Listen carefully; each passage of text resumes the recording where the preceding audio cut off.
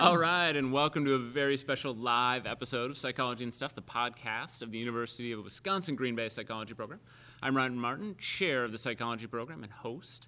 I've got an all-star lineup today of people who are going to talk about the movie Stanford Prison Experiment, which we just watched as a group. So first, I want to introduce social psychologist, UW Green Bay psychology faculty member and human development chair, Dr. Kate Burns. Hello. Yeah, sorry, yes. I usually get applause. Yes, yeah, good. Yeah. So Every class starts with Yes, a quote. it does. yeah, as they should, and they should end that way too. Little hint for everyone: just last day. Don't wait till the applause last day. doesn't- Even. Don't even wait till the last day. Okay, Any just- good day. Just every class. All right. And on that note, I'm going to go ahead and introduce health psychologist, UW Green Bay psychology faculty member, Dr. Regan Garone. Okay. There we go. Yes. All right. And finally, non-psychologist, a poet from the UW Green Bay English program, the chair of the English program, Dr. Chuck Ryback. All right. You should get in on the microphone, too, to make sure people... We are Thank you. truly All right. interdisciplinary. Yeah, no. So I want to start out by asking Kate, our social psychologist and instructor for research methods, who studied this most in depth, I think, right? No? That's a lot of pressure. That's No. a lot of pressure. This is the first time I've seen this movie. Well, yes, Okay. no, the movie, and me too. So all of us are actually watching it fresh tonight, is that right? Yeah, this Yes. is absolutely Yeah. fresh, live feelings. Live feelings. Yeah. So, I'm hoping. That's But interesting. you, I think, are familiar with the original study. You talk about it in research methods. Sounds like you don't always talk about it in social psych. Is that true? I actually don't cover it in social psych. Okay. There's not really a good spot for it, but I do cover it in research methods. Okay. So does Regan. Interesting. Yeah, Do you- research methods, yeah. Do you? Did you used to teach social psych, right? Nope, Did you- never. Which Okay. is weird, being a social psychologist. But Yeah. we have just so many skilled social psychologists at UWGB that there is no place for me teaching social psychology. Okay. Teaching social Yeah. psychology. All right. Well, I've already got my facts wrong in the opening minutes, right? Okay, but could you, Kate, describe the study for the listener? Everyone here's seen the movie, but for the listener at home, could you give a sense of what happened? Sure. So the idea was that Dr. Phil Zimbardo from Stanford University was trying to look at the power of the situation, and so was trying to look at, could he have people take on these social roles and kind of looking at what a prison environment might be like if people took on the role of prisoners and guards, like could they become these people? And so he randomly assigned people with a flip of a coin to be a prisoner or a guard. Normal, well-adjusted male college students, and he intended to run this study in the basement of the Stanford prison, Stanford psychology. Wow. Taking on It was a a role. prison, yeah. Oh, no. The basement of the Stanford psychology department. He intended for this to go for 2 weeks, and then things kind of get out of hand, and instead ends it after 6 days. All right. And I've got some dirt on his canceling of the study too that I want to talk about, but we can get to that Okay. in a little bit. Okay. I've been doing some background research kind of throughout the day, off and on. So I learned a lot about the study and some of the background, or at least some quotes from Phil since. So I don't know how much of On it. a first-name basis. That's right. That's right. Well, I just watched a movie. One where they dinner with Okay. Al, and now he's hanging with Phil. Yes, that's right. That is right. I tweeted at him, by the way. He has not responded. This is the second time I've tweeted at Phil, and he hasn't responded. So let me down, Phil. There's a great video of him dancing on Twitter, though, if you want to watch it. Okay. so Chuck, Yes. I was hoping you could kind of shed some light on What I just saw. what you just saw. As someone who is not familiar with the Yeah. study, well, first of all, answer that. Like, how familiar are you with this study prior to today? I was expecting shock treatment, Okay. like literal. Wrong movie. Yes. You were And thinking of so The Experimenter. I just kept think. waiting for electrodes, and they never showed up. And so I feel deprived in some way. Like what? Yeah. Chuck, okay. right after this, we can fix We that. can fix that. Okay. Hello? Yeah. Yeah, that's kind of sketchy. I will say that This is the psych department. it is. You have to I'm take you down to the thoroughly basement freaked out first. now after seeing this, and I'm not going to come to Mac Hall as much. as I used to. I don't know. That affected me pretty strongly, I guess. I don't know, just watching it, I had a very visceral reaction to it. I don't know, did you folks? I mean, my stomach was kind of turning, and it reminds me of why. It made me think a lot about, I'm a literature, poetry professor, and I know, you know how young adult literature is the big thing these days, like The Hunger Games, and if you've ever read 1984, that kind of thing. I sort of get why people hate authority. You know, after watching this, I get a really nice reminder of guards and experimenters are evil. And I'm not saying that about psychologists directly. But all of my sympathy is with the prisoners, of course. And so if you're somebody who's read The Hunger Games or The Maze Runner or something like that, yeah, you know, the authority is there and there's a mechanism of control is keeping you in place. And if you're looking to lash out against that, I mean, I understand why you don't read many novels from the point of view of the guards, right? Like, it's always you trying to get away. So that's my initial response to this, is that I had a very visceral response, and I really disliked the guards and the experimenters, and yeah. How's that to start? That's a good start. I have a lot of notes, but Okay. I'll just say that to start, unless you want me to say more. No, we can. I guess my next question, this is just sort of for anyone and everyone, is what general thoughts about the study, about the movie? What do you think? Is there an IRB board at Stanford? Who approved this experiment? I have an answer to that. So first, no, there was no IRB because this happened before IRBs existed, right? So IRBs were what, 78, 79? And hence they now Post exist Belmont for a good report. reason. Yeah. So, however, he says in an interview about this this movie, somewhere he says, okay, clearly people suffered more in this experiment than they expected to. There was, in fact, a committee that we submitted this to, but neither the students or me or my staff could have imagined how severe it would have been. So there was informed consent, but now we know that in those settings it could get out of hand and people really suffered. So he alleged, I'm actually curious, I'd like to know more about that quote. I am curious to know what committee he's referring to. I mean, it sounds like Stanford had some sort of ethics committee, not an IRB, but something like it. Mm-hmm. I don't know what that committee is or what they looked at or how they made their decisions, because this is all pre-Belmont.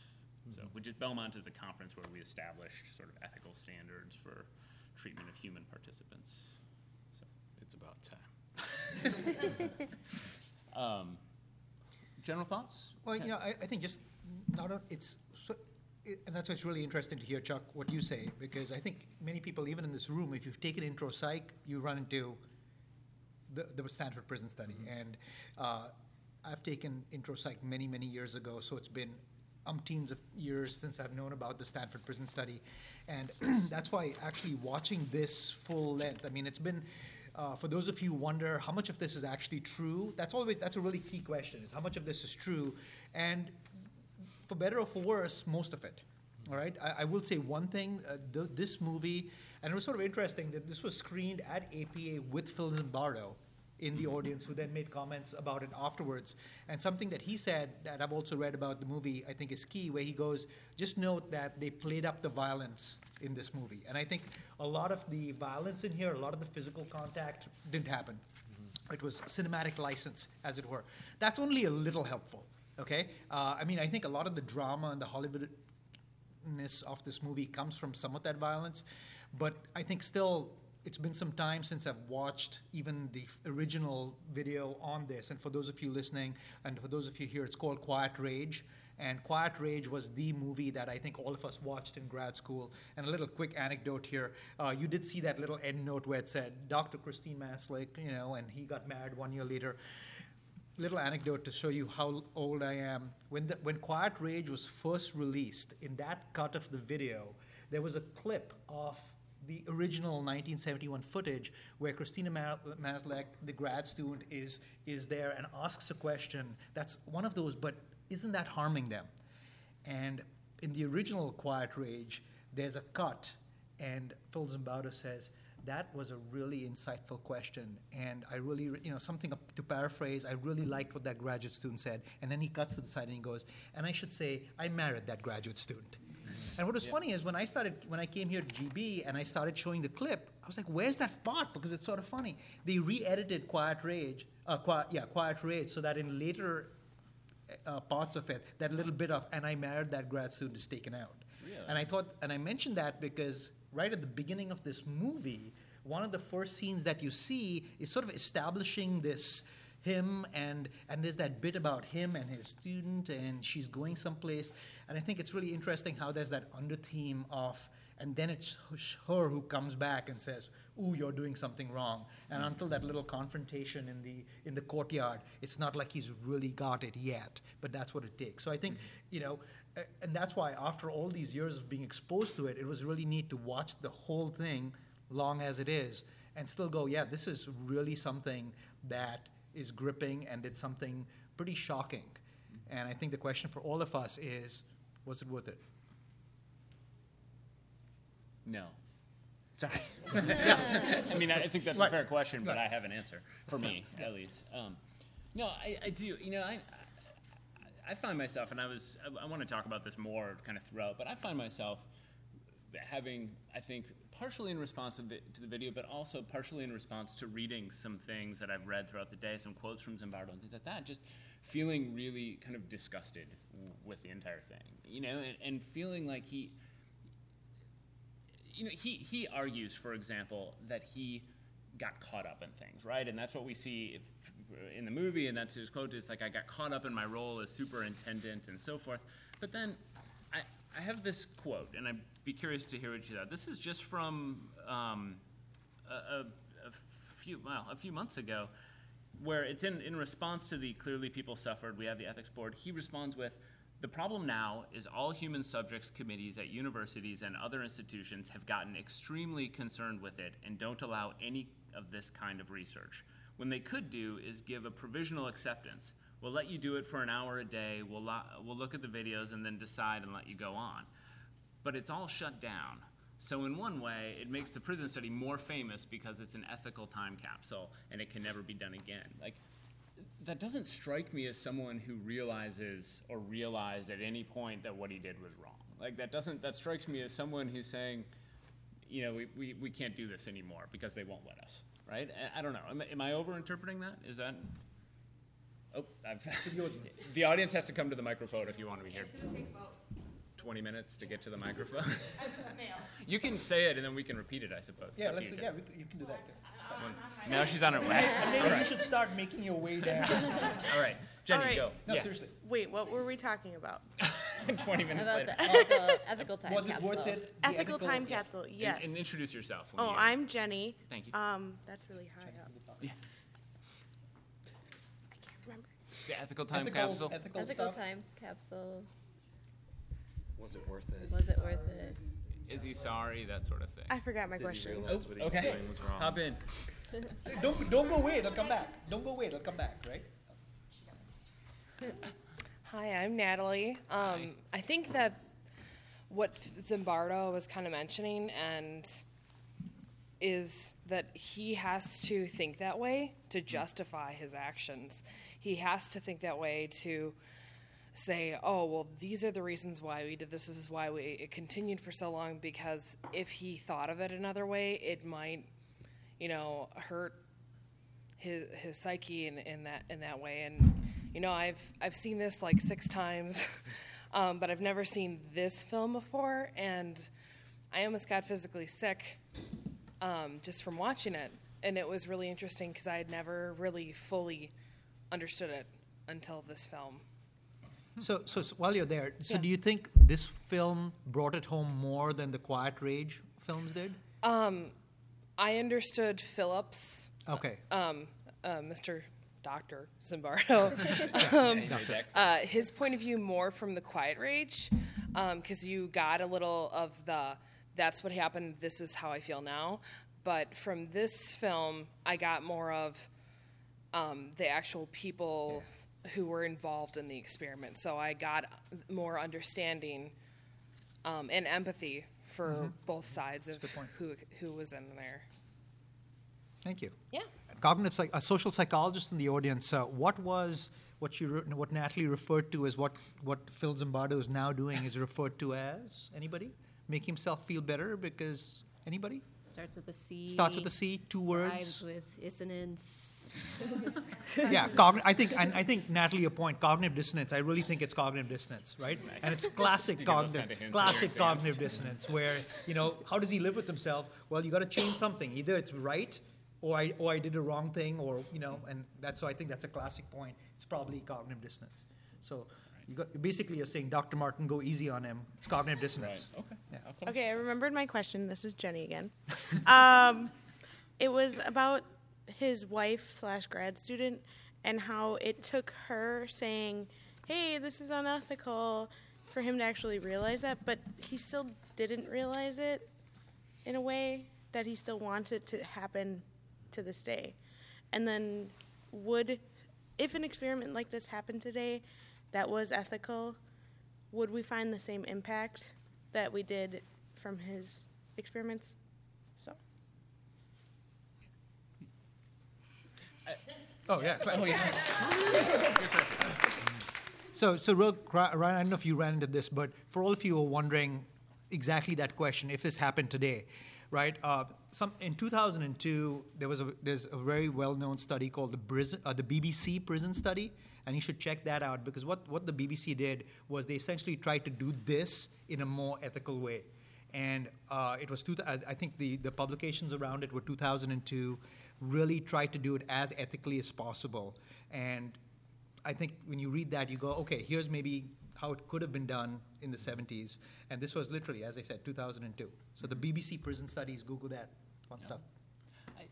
That's actually a question. So I've got two things I want to say. One I'm going to say for later, and that's just a little bit about the decision to end and how that kind of went down. But two, I'm part of what I want to know, and this is, I think, directed a little bit more maybe towards the social psychologist, but maybe not. And that is this good research, and what did we learn?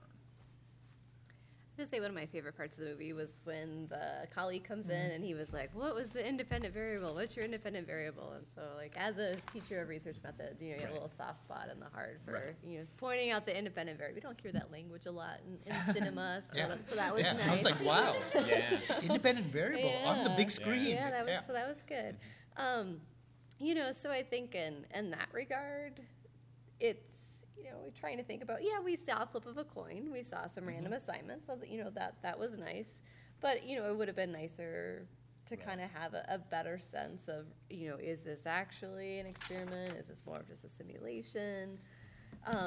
It is hard. I mean, as a social psychologist, though, it's hard to hear the criticisms, though, in some regard, though, because this is supposed to be going, to the heart of social psychology, right? That we want to see what is that power of the situation. And so Phil Zimbardo kind of comes to the rescue and says, let me show you the power of the situation. It is the prison, right? And so in that sense, it kind of goes to, the narrative of social psychology. Right. Quick story about that scene, by the way. So I read. The independent variable scene? Yes. So I read today.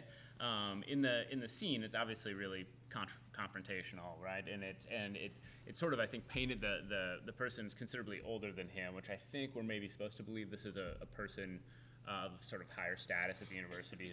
In reality, that was actually someone who's about his same age. It was actually Gordon Bauer, who was the one who came up. So Gordon Bauer is memory researcher, social memories, along those lines.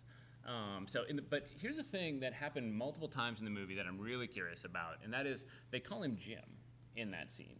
Now, so they at no point, they obviously changed who the character was, but allegedly it was actually this other person. The other thing that happens too is that so the original study has 3 authors, and the other 2 authors are Craig Haney and Curtis Banks. Craig Haney is now at University of California, Santa Cruz in the psychology department. Curtis Banks has passed away. He died in 1998. Curtis Banks was the first African American to be tenured professor in psychology at Princeton, actually. So he went on to Princeton, had a great career, went to Howard, and then passed away. But neither of them are in the cast list either. And so their names have been, I mean, the characters, I think, are in the movie, but they were both graduate student assistants, but their names were changed for the movie, which I think is interesting. Why was that? I found myself wondering, and I don't have an answer to this, why their names were changed, why they aren't portrayed as they were, especially when, and maybe it would have been harder to change I don't remember his wife's name, sorry. Christina Maslach. Christina, yeah. Maybe it would have been harder to change that, but I'm just found myself curious about that. Another sort of side note to your question about how real is this, Stanford apparently, their legal counsel, in order to approve the use of the name, insisted that it be accurate. And so Stanford actually said, according to Phil, as I'm calling him, I should mention that in order to use the word Stanford, the Stanford legal counsel made the producers agree that everything in the film would stick to the basic facts of what happened, so they couldn't invent new dramatic scenes. And in fact, the exact opposite happened. Condensing 6 days down into 2 hours, there was a lot of dramatic things that happened that they couldn't put in the movie, or they filmed it but had to delete it because the film would run too long. So he's saying, and he has noted that the violence was sort of added. The only physical abuse in reality was during the rebellion when the guards broke in and the prisoners started attacking them. And so he did acknowledge that was added. But I think that, I think what's interesting though is even that independent variable thing, that's one of the most interesting things even now, where when I say most interesting, it amuses me that we have a lot of debates about whether was it an experiment or not. Should it be the Stanford study or was it an experiment or not? And I think if you look, even if you watch this film and if you've taken research methods, there is an answer to what's the independent variable. Now, it may not be a great study, but there was a manipulation, right? You were either a prisoner or you were a guard. That's a manipulation. So by that basic definition, it's an experiment, So I think, splitting hairs to go, it wasn't even an experiment. Okay, there were a lot of other problems with it. And I think that's what we need to focus on more, whether it's an experiment or not. And I think the big one for all of us to bear in mind, and Chuck, especially as you see this, is it's, yes, the power of the situation that we keep talking about, but, and here let me, yell out to the University of Washington, where I got my PhD in social personality psychology. It's that personality part. Is that individual differences, right? The John Wayne character, he's not your average character. There was something different about him, doing his little experiments of his own. And I think that's a big thing for us to keep in mind is, yes, the situation is powerful, but individual difference is a big deal. And I think even in the original Stanford prison study write-ups, that was one thing that many people argue is what was played down was the importance of individual difference. And with that small sample size and no replication, you can see why. But yeah, situations do a lot, but it's each of us brings something that makes a huge difference too. So, it's interesting that we've been talking about the independent variable, because my question about the research is, what was the dependent variable? I mean, I know we know what it is, but there wasn't any measurement of that, right? And if you read the study, it's very much, that element of it is very much qualitative. It's not. It's just a general sort of description of what the researchers who were watching perceived from the people. There wasn't a, guards yelled this often. Actually, they have some of that in further. Yeah, there's, and this goes back to thinking intro psych, where they basically count up verbal aggression, number of verbal aggressive acts by guard versus by prisoner, and you see these nice little bars with differences. But that's a lot of that was later on count up, where they looked at the tapes. There was some iterator reliability and things like that. But I think you're right. So it's not very clear, what was really used. And it wasn't in the original article, but it sounds like this is one of those studies that obviously, because it's taped and they have, again, they've parsed it out over and over and over again. And so he's got actually a real slick website, by the way. I want to say that. That was one of my questions, but it sounds like they've done since further. there's been some of those count-ups. Chuck, do you have other? I'm going back to your point about, it sounds like you're not satisfied with the process that you saw. And one of the notes I had written down was, does cruelty have a purpose? And that's the thing that stood out to me, is when he says over and over again, but the results are so interesting that we can't, he's basically making an argument that cruelty to other people has a purpose, that you can learn something from it even when it's controlled. And I'm just going to disagree with that generally. I'm also really struck by the fact that, there are a lot of things. I have pages of notes in my small notebook here. The pages are small, so maybe there's not that many notes. But that authority is not boring. That when you look at them lording over other people, that I wouldn't want to stand around and watch somebody make their bed for 45 minutes. That sounds like the most boring thing a human could do. You know what? I'm going to stand here and watch you make your bed 12 times. Or I'm going to stand here and watch you do push-ups, right? Does that sound exciting at all? But they're really into it, that, the authoritarianism, that authority is just not boring. And that's part of the reason, I guess, why I'm so aligned against the guards in many ways. And I ended up thinking a lot about, there's the comment at the end that he asks, what are we all capable of? I teach this book called In the Lake of the Woods by Tim O'Brien. Anybody read that? It's about a Vietnam vet. Kate has read it. Yep. It's about a Vietnam vet who comes back, and it's a murder mystery. His wife disappears, and he's suspected of the murder. That's the short version. I won't give anything else away. But the central question of the book is really, what are we capable of? That makes me think a lot about personalities. Are we whole people, or do we change by context, or something like that? But when I hear that question a lot, what are we capable of? And, we're capable of anything. You just don't know, man, right? And that's what he says at the end. And I hear a different question that they should ask is, why can't you imagine something different? And I see them, when I watch this, I just see a repeated failure of the imagination. That the guard says, I was so surprised nobody questioned my authority, or that there's that invisible authority that keeps people in place, and really you could just walk right through it and walk right out of it if you can imagine that that's possible. And so when I watched this, and again, when you had said that you felt physically ill almost, I really felt the same way.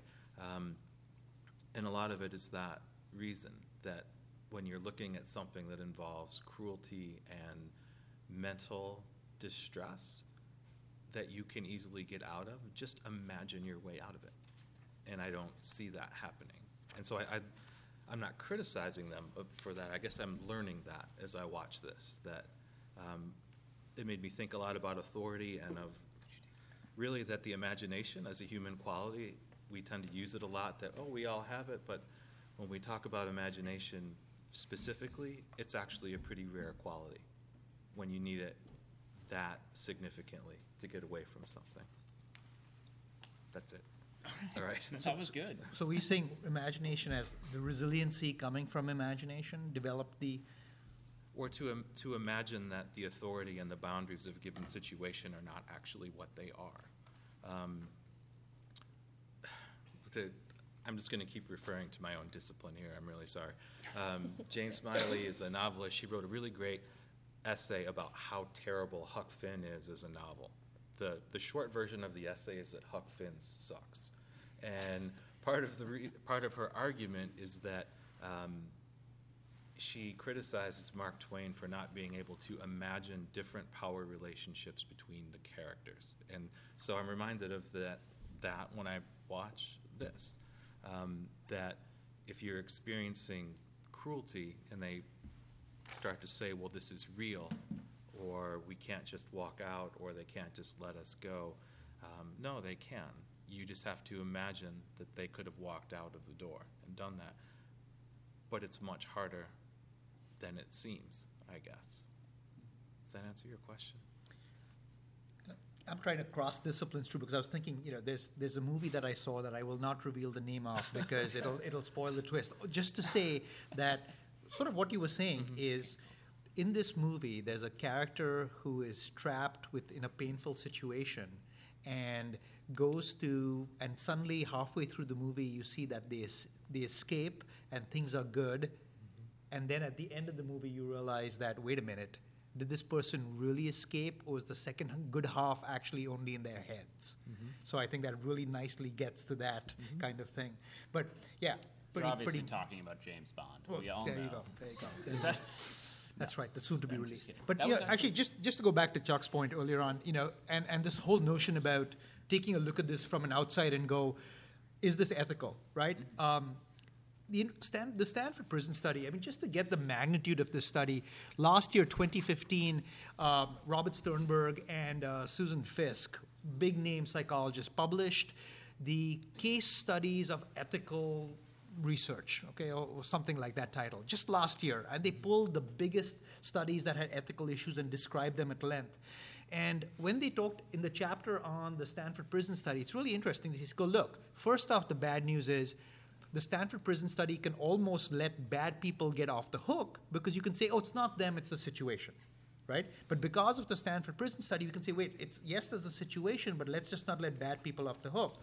But if we didn't do studies like that, we'd never know that that was the case. And that becomes the tricky thing, right? So what they say, what they argue is it's almost unethical to not do some of those studies because we would never know about human nature otherwise. And that, I think, becomes really tricky. So, And I think that I can acknowledge that sort of perspective and think about, okay, so there were gains, right? And I'll acknowledge that. I think, though, like, to me, the answer to the question, was it ethical, is an obvious no.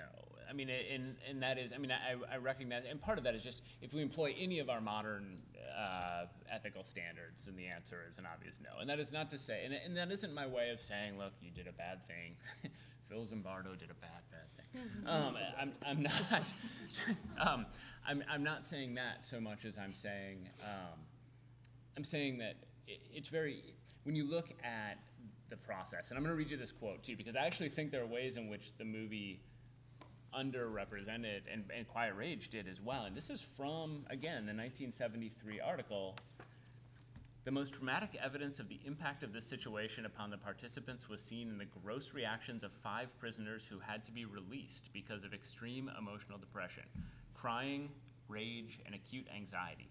The pattern of symptoms was quite similar in 4 of the subjects and began as early as the 2nd day of imprisonment. The 5th subject was released after being treated for a psychosomatic rash which covered portions of his body. And so the movie makes it sound like only 1 left, and I think that's what Quiet Rage says, right? 1 or 2? 1 or 2. Yeah. 2? But according to the original study, 5, and their description, crying, rage, depression, a rash, acute anxiety. I mean, there is no doubt that this had was traumatic for the people involved. I do want to open things up to questions from everyone, but I guess one of the questions I wanted to look into, and we can think about this and maybe come back to it or what, and that is this question of damage, because he says over and over, I mean, he says here, and they say it in the little outro, whatever, outro, that's a word, right? Outro. He says no damage, testing revealed no damage, but I think so much of that depends on the definition you use of what damage is. Right? So I don't know, comments on that, questions, thoughts? Come on up, Gracie. Sorry. Anyone who wants to ask a question, and I hope there's lots of questions, maybe start coming up, we'll just open it up for that. Okay. So, hey, I'm Gracie. Okay, so... Hey. Sorry. Yeah. Right off the bat, I want to say, too, and I think it was in Quiet Rage that one of the prisoners became a prison guard. Yep. Mm-hmm. So I feel like damage in the sense of the word is completely different to every person. And I feel like when they say no damage was really done, how much damage, I mean, they endured, I feel like that's not an entirely true statement, especially because if you look at the people and in the interviews and, I hate you. He's like, well, I didn't do anything. I didn't do anything harmful. He says, well, I know who you can become. And I think that these people resented each other in the end. And I also think that the prisoner becoming a prison guard in real life says something too. I think that says a lot about the experience and that it did actually have damage. And whether it was long term or not, I don't know, but I feel like they did. And that's part of what I was getting at. It certainly feels life-changing, right? I mean, and so, I don't know, maybe we don't define that as damage, but it certainly, I mean, participants were different when they were done than when they went in a significant way. And so, and that includes, I mean, I think, we pay a lot of attention to the prisoners, to the prisoners, but I think one of the things that they revealed in the movie, too, is that the guards now go through life from this point forward knowing what they were capable of in a way they didn't before. Is that, I mean, I don't know if we define that as damage, but again, life-changing to know that about yourself. I kind of wonder the same thing about, like, little Albert. Right. Like, how much damage did he actually go through after, that conditioning? But, That's a whole separate show. yeah. But, yeah, we'll stick to Stanford Prison. Okay, this question is directed towards Ryan, asking you as an emotion researcher, specifically talking about anger, how do you feel that the prisoners' emotions throughout the 6 days that they were there impacted their overall experience and afterwards? Do they have anger issues now? Do they not trust authority figures in real life? Stuff like that. That's a great question, and I think in some ways, I mean, a situation like this really preys upon the idea that all the reasons why people get angry. Like, you take people and you put them in a helpless situation where they have no power to really change the outcome and things like that. And you can just imagine how angry and sad and scared a person might be. As far like as being on Facebook. What's that? Like being on Facebook, Yes, you can't get out. You can't get out. You can't escape. I don't know what kind of long-term effects it would have. When I think about the long-term effects, part of what they might be, I really wonder about to me, it's actually what it would mean to go through life knowing this about yourself that was sort of new and introduced to you. Like, oh, I did this, or even the prisoners who couldn't hack it, and were sort of, I put that in quotes, which is going to play really well for the people at home listening, right? There were air quotes around hack it. Just want to make that clear. But the sense that how they might feel about themselves knowing that they couldn't handle 6 days in a fake prison, or the guards, the guards who now know what they were capable of and that they did sort of these terrible things to people.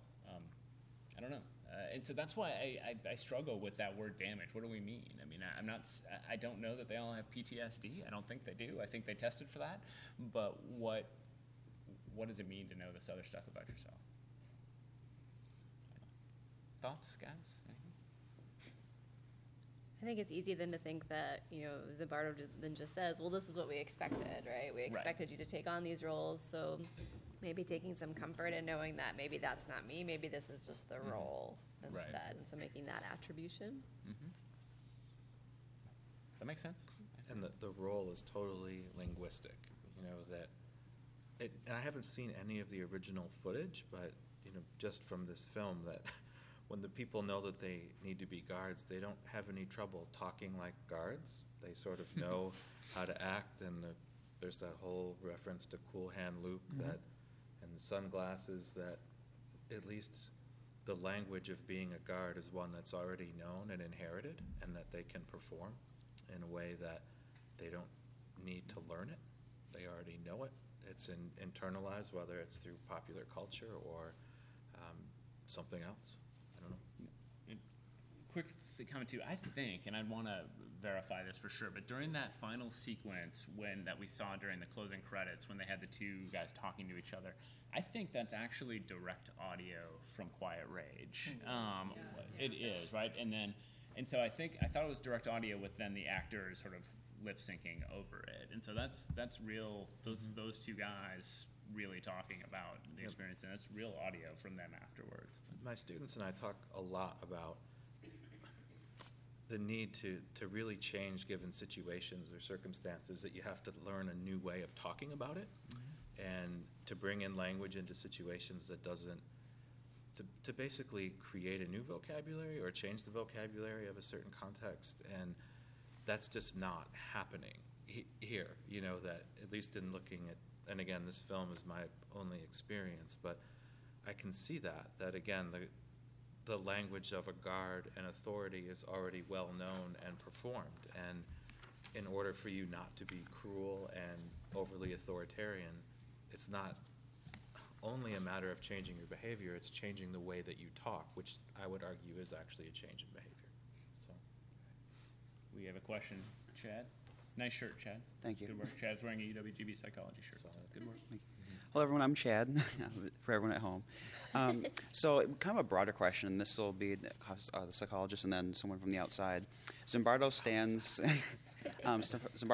kind of among other researchers such as, Harlow, Lilbert, Milgram, all these experiments that are not very ethical, but we found out a lot, but made everyone else mistrust psychology for years afterwards. Do you think we still see those effects today, where people don't trust psychology and just the social sciences in general because of this? Or are we seeing that kind of starting to level off or decrease because people are starting to realize the importance of mental health? Or what are your thoughts on that? Chuck, what do you think? I mean, couldn't you guys just have read Lord of the Flies instead? You know what I mean? Like, that's the prison experiment right there. Yeah, and what IRB did Golding go through? I You know, tell like- me. See, that's the thing with you literature folks, right? You can say anything you want. No ethics. Let's just put them into put these little boys on an island, and Who's in charge of that? how place? ethical is that? Yeah. That's a, I'm afraid to go back to a book again after that. But so to be honest, that question that couldn't you have just read Lord of the Flies? It's very similar to a question that I get from humanists often. And so I remember Derek Jeffries in your same program asking me something very similar, where he said not your same program, but in your same department, asking something very similar, which is, what did you learn that you couldn't learn by going into any prison and just observing what's there? And Derek is someone who spends a lot of time, talking to people and teach people in prisons, and so I think what we have is the coin flip, right? It's the random assignment. I didn't exactly mean the question that seriously. No, just to be clear. But I actually think it's a fair Yeah. question. I mean, I really do. I mean, in some ways, I worry that this study may have shown us what people in other disciplines have known for a very long time. And what we did is, I guess, scientifically prove it? Is that? I don't think so. No? No. Okay. I think there are different ways of asking the same question. Okay. That somebody wouldn't write Lord of the Flies or The Hunger Games because they know the answers to these, that they're just asking the same kind of question. Okay. Just with different methodology and less risk and trauma, Right. maybe. At least Right. initially. Right. Right. So, All right. but I could see how I'm working on a draft of a novel, right? And so bad things happen in this spoiler world. alert, I know man. that's the whole spoiler right there. But just thinking about the explosion in young adult literature, but dystopian fiction has been a huge thing forever, right? People love this. But I see, watching this and learning a little bit about the experiment, the same sort of questions about authority. That how do people respond to authority? What lines are you willing to cross or not cross? What are you willing to do at any given time? What are you capable of, I guess you've said a number of times. But yeah, I would say that it's more thinking about the same questions than it is having any answers. Sorry, you were going to say something? I was gonna say, I thought, so in the movie, it seemed a little bit more the focus was on the bad guards. So I feel like, when Zimbardo talks about this, he talks about like kind of different categories of guards and that there were good guards. There and, were? Oh, okay. Yeah, and so I mean, I feel like that was really missing. It was really only about the bad guards. So there wasn't really any of that subtlety of like how different people responded. And just to in be being clear, the guard role. it's like me watching this movie is like knowing nothing about the Kennedy assassination and then watching JFK. Like, just to be clear. So, So it's funny you've mentioned that, because I actually at one point wrote in my notes that the movie seemed to be kind of minimizing the role of the real bad guard, right? The one that Quiet Rage really focuses on. And John then Wayne. and then as soon as I said that, they started to really focus on him, and then he becomes featured prominently near the end. And so I crossed it out, thinking, nope, they got it covered. But I think, especially once Kate says that, you notice that especially near the end, there's that guard sort of, he takes the guy who takes his glasses off. Right. And throughout you see one in the background, all those little smirks, and I think that's something, for better or for worse, Zimbardo also plays up, as he basically says, look, if it wasn't for this study and me noticing some of those guards, the whole line of research on shyness wouldn't have taken place. And I mean, and shyness is huge, that he says came from Right. the prison study. So, yeah. I feel like we didn't actually answer Chet's question, but we got off. I mean, I think we had a good discussion, but I'm curious, what do we think about the question of, did this mistrust? Are we still feeling the effects of that? Absolutely. I think so too. And actually, honestly, it's almost worse. I think it's almost worse now because of media that you can share all these old studies. Before it was just people who took intro psych. Now, quick clip. Oh, what? Shocking, the electrical shocks. Let's check that out. And so I think, yeah. Electroshock is making a comeback, by the way, Yeah. with positive results. Hey, one did fly over the cuckoo's nest. Yeah, that's right. Other questions from the audience at all? Anything? Favorite bit of the movie? Yeah. A favorite? Oh, it's I don't know hard if to that's pick a- a Yeah, regional. I know. There was so many good bits. Yeah. When Simba came home, that was my favorite part. Wow. It's Is so there? dark. Sorry. It's okay. Do we any? I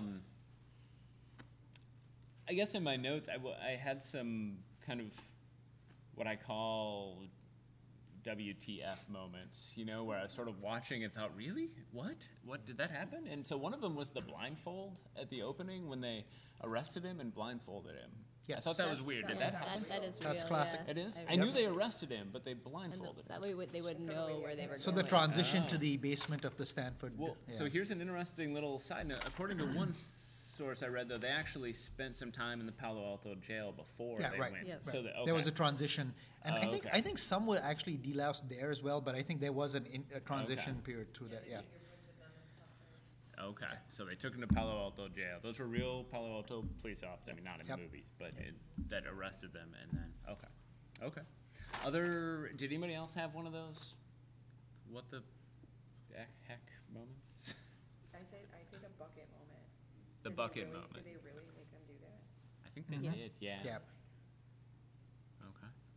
The what moment? The bucket when they made them urinate and defecate into a bucket. Yeah. I must That was have part of And the then it actually punishment. showed part, Yeah. and I was like, oh my god. Like, Well, of course, here there was the crazy looking there, then looking at the sausages. Yeah, that was. Which I thought, yeah, okay, that was yeah. over the top, WTF yeah. moment. I was like, Yeah. how did you transition from that We to we sausage? don't need that. Yeah. We didn't need that at all. Yeah, no. You think you're hungry, and then Yeah. Other moments that. Oh, Kate, the- our producer, Kate Farley. Yes, hi, Tech Jedi, hi. and fellow English major. And fellow English major. I'm going to talk about language too. So the idea that depersonalization of these people was automatically engendered with feminized language for these people. Let's talk about that. Okay. Oh wow. Yeah. Okay. And the numbers in general. Yeah. No, but you're right. It was totally the you girly boy. Yeah. Mm-hmm. That's all. I'm just going to be sad about it. No, I was interested in how that, I mean, I'm spending time thinking about that, and wondering how much of a difference that it made. I guess that if you changed the gender of the participants, would it have been different? I haven't seen Orange is the New whatever, and so I don't know if that's like that. It's just like this. Yeah. It's exactly like that. Yeah, you should Okay. really Got to watch get a it. bucket. But that the authority there, that the roles bleed over outside of the study, in the film at least. So I'm interested in the moment when the parents show up and the husband neutralizes the wife's concern, or when Yeah. he does, he dad mansplains it or whatever. And then I don't know if it's the girlfriend that, and doesn't she say to her, the person she's visiting, that, well, you can take it, right? Can't you? Doesn't she ask that of him? And then among the researchers themselves, that, the dynamic of authority seems replicated from context to context, but that even though we could point to male and female figures in the film itself, that the subordinate researchers then, if you're going to run it through the model through, that they're feminized because they don't question authority, they don't stand up to him. And I'm not saying that, but the film is clearly making a big case about that. So what's the argument? Is it that you endure this not to show weakness? And maybe it's my own weakness that makes me not believe that, because I would have been out of there in a second. That I'm too weak, I can't take it. Nope, Mom picked me up immediately from the Stanford Prison Study. But I don't know, it's a different time. Maybe that is a meaningful dynamic, but watching it now in 2016, I didn't feel that it was, I felt like you could change the dynamic and it would still be the same. But I am not a psychologist, I have not done experiments, I have no idea. But that's what I noticed about that. Any other final thoughts, comments about the movie, about the study? I'm the only one who had something to say about that? That's scandalous. I'm sorry. I don't yeah. Oh, okay. I don't disagree. I just also know I can't add to it. All right. I don't know what I'd say other than you're right. Okay. Again, you're right. No. I promised I'd mention this too, because this is going to be another Phil jab, but he in another article, I think from July of 2015, he says, he talks about how, and I think this would, at least based on this, it sounds like they maybe, the movie may have increased her role in the study, that I don't know how much she was actually there for the study. Do you know? Because this makes it sound like she kind of came in because she happened to be on campus and said, hey, let's have dinner. He said, oh, you got to come check this out. She began to tear up and runs out and says, I can't look at this. And then he says, I'm arguing about why this is such an important study. And she asks, how could I not see the suffering that was so obvious to her? And if this was the real me, because what she is, forgive me for this, it's not me, I'm trying my best to read it.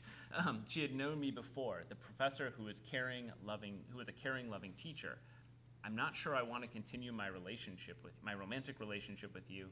And at that point, it was really stunning because it was exactly what I needed to shake me loose from my fantasy, from my craziness. And that's the point. It's 11 o'clock at night, and I say, all right, I'm going to end the study tomorrow. And we ended the study on Friday, the next day. So, which I'm sort of struck by. One is the fact that, I think I'm sort of struck by the fact that he sort of recognized this, and then his response is, okay, we'll end it tomorrow. Not right now. Not we're going to walk in there, but just we'll take care of it tomorrow. I'm going to give him another 8 hours of this before or however long. Maybe it was 11 o'clock, so maybe tomorrow was an hour and 1 minute, but I doubt it. I don't know. So that was interesting because in the movie it makes it seem like he's thinking, over the night. He's kind of like in this daze, and his, like her words are probably like in his mind. And so it would be interesting to know, like if you could call up Zimbardo. We could tweet at him. Since you're on a first name basis with him, and like respond. ask him. Like I am curious to know, like, does he have to think about it, or is it like they have the fight and then he's like, whoa, now this is real. And it feels like from this quote, it hit him at the time, but maybe not. Maybe I'm or over-interpreting what he says. But it felt like it hit him at the time that was the point, right? Well, that's what he portrays in Quiet Rage. Right. And then she told me, and that's why I married her, because she tells me how it is. Exactly. It seems kind of superficial, It does. That here's my choice. Do I lose my girlfriend, or do I keep punishing these people, Do I let them suffer, but she might break up with me if I don't? So, yeah. Right. Why not? Why not come to that decision on your own, I guess. But, back to what you were saying earlier about studies, and it makes me think about maybe having more than one person in charge of a study who could say no. But I'm sure that's common now, right? Well, he had all those co-authors, right? Yeah, All the like, students. like the Yeah. people with the more than one key for the nuclear codes, like there's more than one person who could shut it down instead of the ringleader, I guess. No? Checks and balances. Yeah. Mhm. Yeah. Side note, Phil Zimbardo is the third author on this study, by the way. I learned that today as I was looking into that. Thought you were going to say he was I in was- the hallway. Like, Side note, Phil Zimbardo, ready to come And in. ladies and gentlemen, we have for you. He doesn't respond to my tweets, but he did come here. He was in town. All Yeah. right. you have it all wrong. Can I just ask a final question, just and we can all, like, via applause, indicate, did you like the movie? Was it worth watching? So, I'm going to assume applause meant yes to my question. Is that Well, fair? it was a double barrel, though. Did you Yeah. like the movie? Was it worth watching? You're right. Okay. Not a Wow, you did the well-constructed. Research methods. methods. Research Yeah. methods, people. Right. Yeah, Okay. Beth, that was for you. All right. Well, I want to say a special thank you to our guests. I also want to ask them if they have anything else they want to talk about or plug or anything like that. Regan?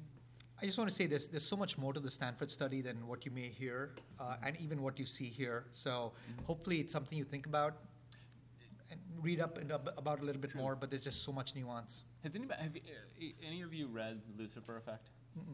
So Chad's a yes. I might have. Wow. Okay. I own it. I think Okay. I read it. Okay. Yeah, slightly Yeah. different. It's. I have not. I can say I that. thought just buying the Yeah. book The kind of sequel to conveyed The the knowledge. Exorcist. Yes. Lucifer Oh, Effect. right. When did you write it approximately? Do you- It's a while At ago, least 10 yeah. years. Okay. So it's in.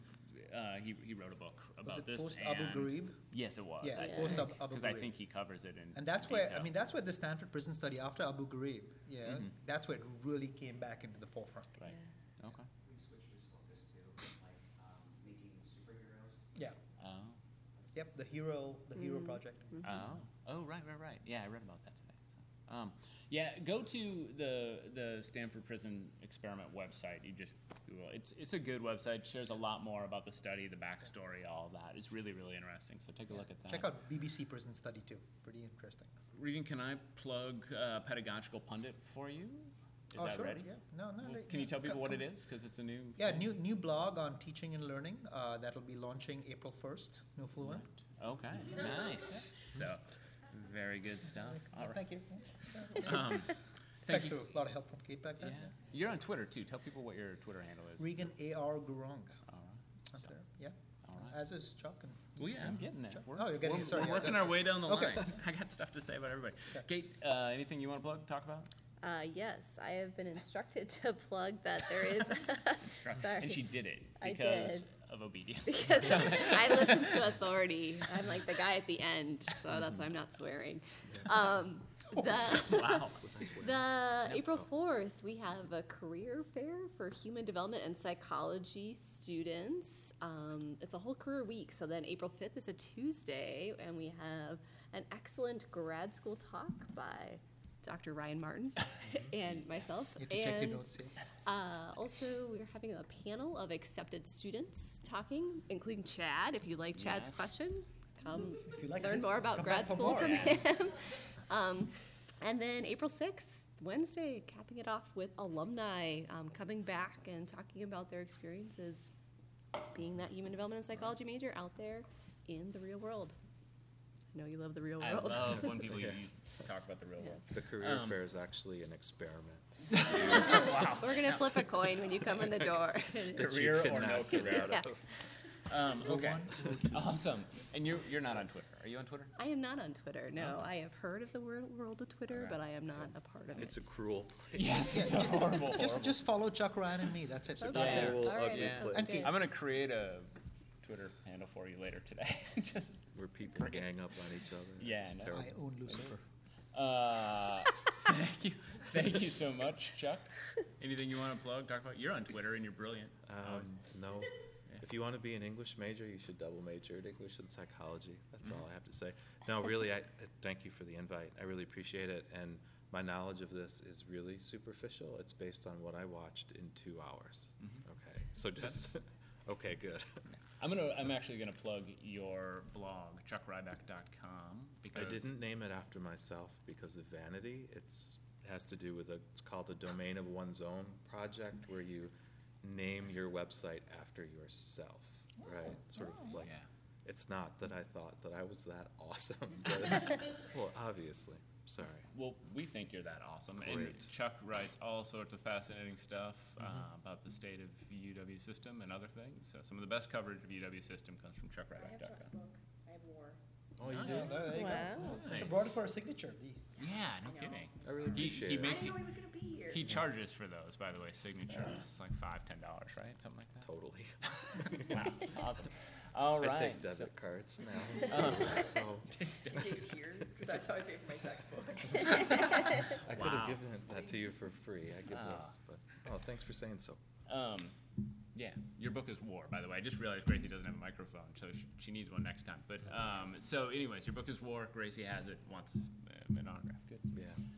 All right. Well, thank you very much, everyone, for coming. I'm Ryan Martin. I just want to plug quick the Psychology and Stuff on Facebook.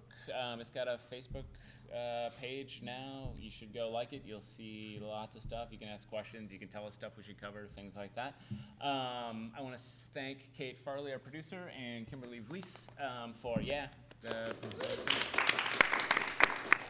Kimberly Vlies, who does our podcast art. And then finally, just I don't know what our next episode's going to be, but I know it might be on Psychology of Superheroes with Dr. Brian Carr. It might be on environmental psychology, or at least that's coming up, but I think we're saving that for Earth Week. We are also going to showcase some psych student research. So all of that is coming up in future episodes, so stay tuned. Thank you all very much. And since I'm never